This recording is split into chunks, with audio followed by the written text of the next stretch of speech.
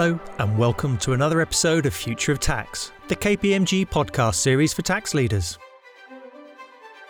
For today's episode, I'm joined by Gabriel Kurt, Head of Trade and Customs at KPMG in Germany, and Stephen Brotherton, Principal Global Export Controls and Sanctions Lead at KPMG in the US. And we discuss the latest developments in export controls and sanctions in an increasingly complex world.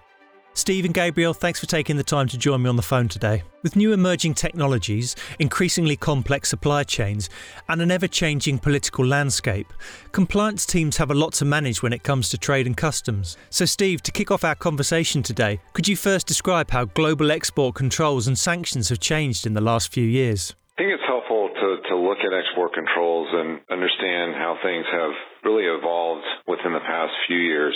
Traditionally, export controls have been focused on particular lists and whether you're dealing with controlled items, and some of these lists are pretty archaic and haven't really changed to accommodate technology over time. What we've seen over the past few years is really an aggressive movement to evaluate those technologies that should be controlled, that are being developed in research and development and other aspects. And there's also been a greater focus on how these technologies and other items are being used. So we're seeing controls around new technologies as well as controls around in use. Some of those are playing out in particular as it relates to China.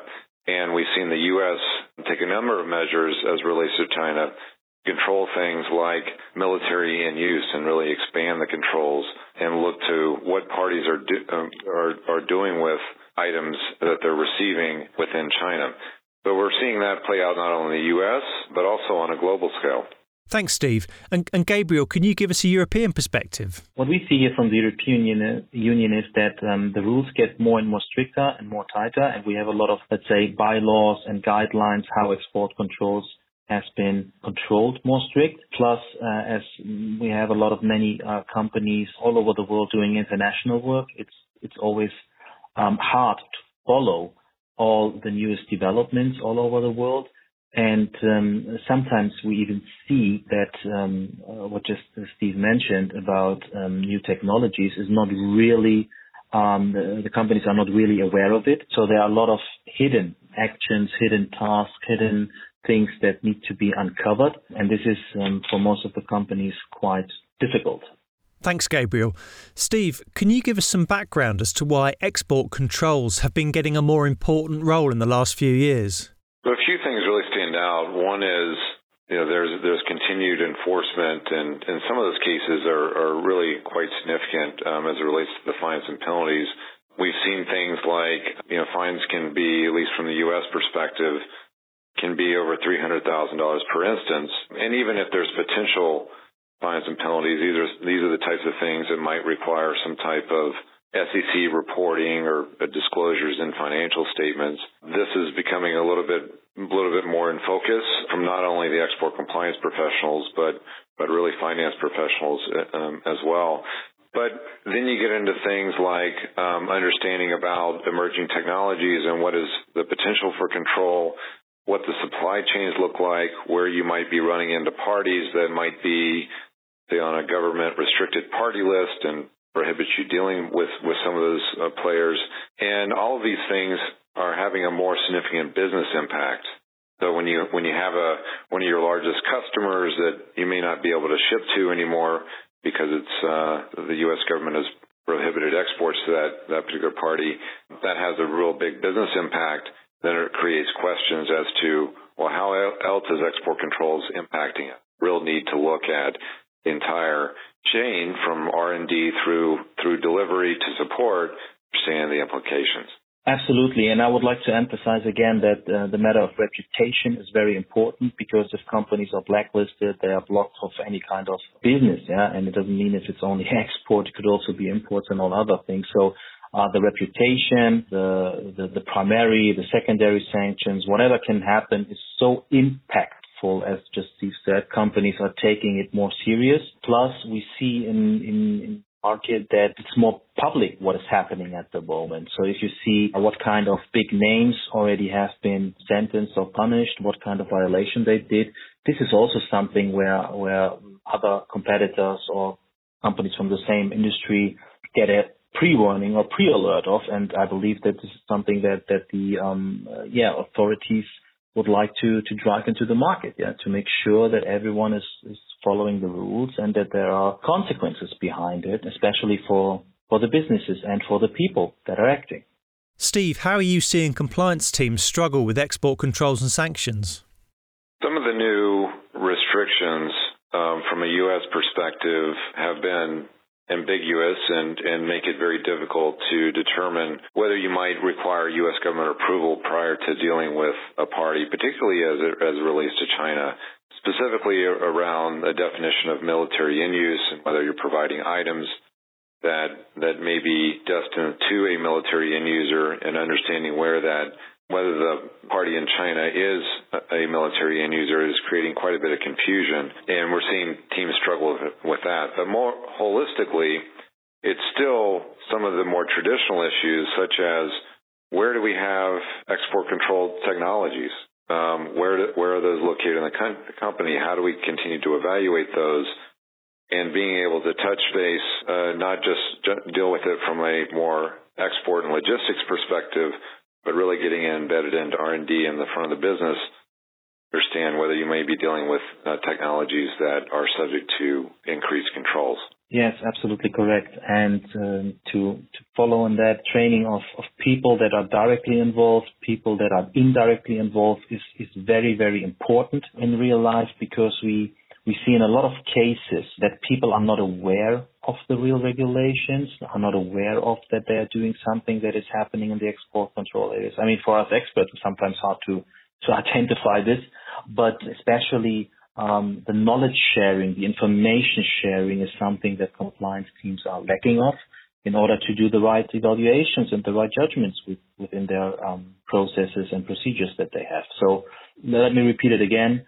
Training, getting the right people on board is one of the biggest pieces that you need to take care of as a compliance team in order to be ready and to ensure that export controls and sanctions are correctly performed in the company. Of course, plus having robust procedures in place, having the right technology in place to support you. But at the end of the day, if the people do not know what they do, like in other areas as well, then you're running into a wall. How are you seeing teams solve some of these export control challenges? It goes back to some of the traditional areas that we've seen work well, with this focus on continually evaluating your people, your process, and your technology. So looking at, do you have the right level of people that are required to understand these technical requirements and execute what needs to be done on a global basis? Do you have the right processes to identify where you might run into export controls or sanctions?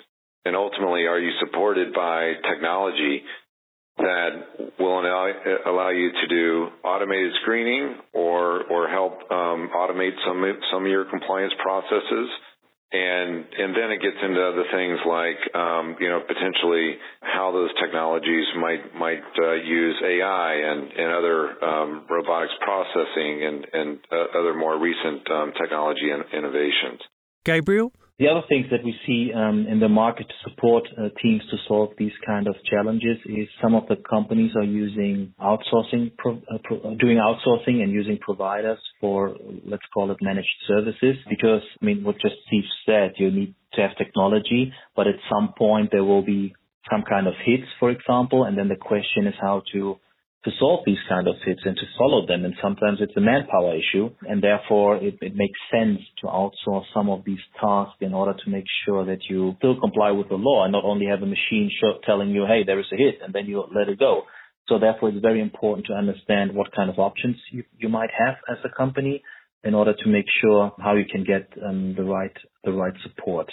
And it's fully true what Steve just said, but to be very clear, some of these kind of procedures, some of these kind of training measures that you need, or the tools, depending on the right quality of data, are depending on the accuracy of data that you have in the system and the complete. So be very careful of, yes, okay, I have a nice sanction tool, but make sure that this is covering all kind of procedures and processes that you have in your company, because we unfortunately see very often in the common practice that things are happening bypassing the systems, bypassing the normal procedures, and therefore you should always have a look and emphasize what is happening around the, let's say, sunny weather process. So make sure of how do you catch any kind of, let's call it like it is, pro forma invoices or pro forma businesses, or where you have any dummy numbers in your systems,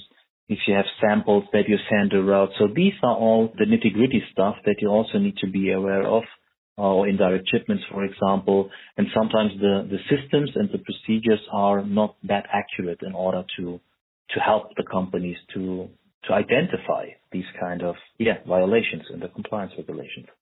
Steve, have you seen any compliance teams uncover hidden opportunities while solving these export control challenges? One thing that can happen with export controls is it's focused on instances where you may need government permission to undertake some type of dealing or transaction with a party. And what can happen is that a compliance group may take the position that, well, if something is if there's a requirement, it means that you can't, in fact, do that transaction whatsoever. Where we've seen a number of opportunities arise is actually taking the position that, well, if we need a government authorization, well, let's go ask for it.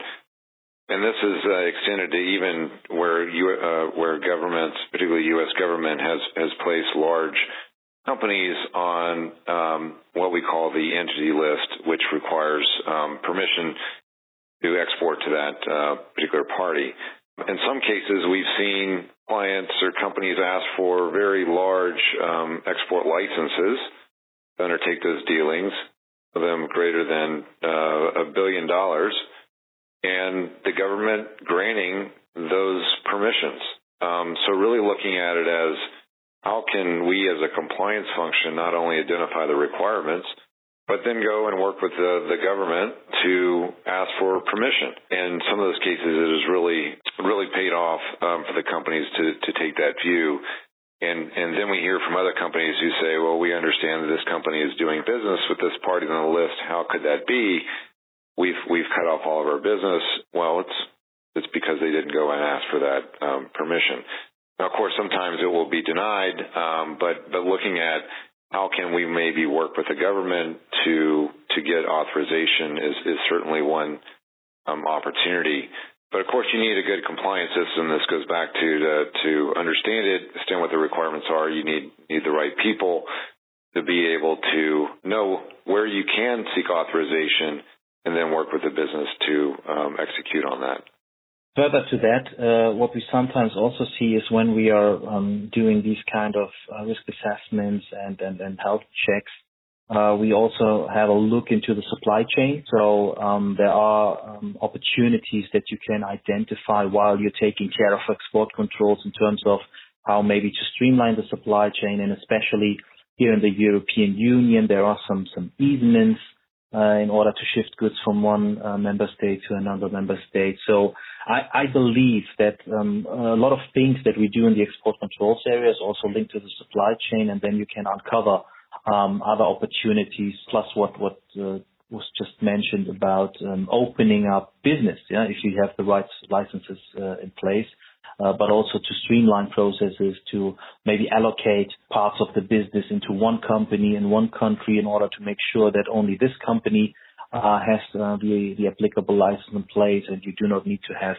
2 or 3 or 4 entities in different countries using that. So I believe there are good options in having an efficient supply chain in place in order to support also the export controls regulation compliance.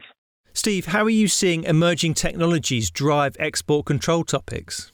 With the U.S. and the EU and other governments looking at the new emerging technologies and establishing controls around those technologies, it really has an impact in a couple of areas in particular. We've seen quite a bit of interest in life sciences as to how potential controls around gene editing software may be applicable to their business, and whether there may be other biotech-related controls that are coming, such as with equipment that's used in manufacturing or other areas where there may be a number of additional controls, such that items today that aren't controlled may be controlled tomorrow. Another area we've seen is around quantum computing, and there's really a number of technology areas like this where industries may be dealing with something today that's not controlled, but tomorrow it will be. So this is creating quite a bit of discussion and topics around going back to what Gabriel mentioned around risk assessments and understanding the business and what technologies you might be working with, what areas might be controlled in the future, and how you need to evaluate those areas and understand how it could impact the business in the future. Yeah, absolutely. So new emerging technologies, sometimes if I look at it from the EU perspective, it's like a test lab at the moment. There's a lot of try and error. There are a lot of unclear things about the definitions, about when are we talking about relevant emerging technologies. And then again, if you go back to a more global view, the question is how does this fit with any kind of definitions that we see in the US or in China? At the end of the day, I believe that this is the future of export controls, besides, let's say, the basic stuff that we are looking into, but how research and development will work in the future, how we are using all the nice technologies like AI and all this kind of stuff depends on the question of how much is it restricted from an export control view and treated like an emerging technology. So I believe that we will have definitely in the next month and years a lot of discussions around this topic. Steve and Gabriel, to wrap up, if you could leave our listeners with one piece of advice or a key message on this topic, what would it be? So the key area to get ahead of these issues is really conducting an ongoing risk assessment, understanding where you may be running into risk within your technologies that you're dealing with, within your supply chain, within your customer base, understanding how this might impact the business. And it's also something that we've seen the governments really start to focus on as well. It's expecting companies to have conducted a risk assessment. We're seeing from the U.S. regulators. I think we've seen it from the EU regulators as well. So really understanding how to conduct and then regularly evaluate your program to identify these risks. From my point of view, export controls should be always an end-to-end process that you should think through. Especially when you look into the international supply chains. It's a very, very complex situation for these global players in order to manage what does export control means from a US perspective, from a new perspective, and now China coming up with their new ideas of export control. So besides the basic stuff that you need to take care of, I believe that in the future, this end-to-end thinking is something that we definitely need to build in, because otherwise you are able to do business in one area but not in another area, another region. So export controls is and will be a global topic for many companies. Thanks, Gabriel. That's great. On behalf of myself and our listeners, I'd like to thank you and Steve for joining us on the podcast today. Join us again next time, and please email us with any questions you have about today's episode at tax@kpmg.com. And we'd also love to hear from you with any suggestions you have for future episodes. Thanks for listening.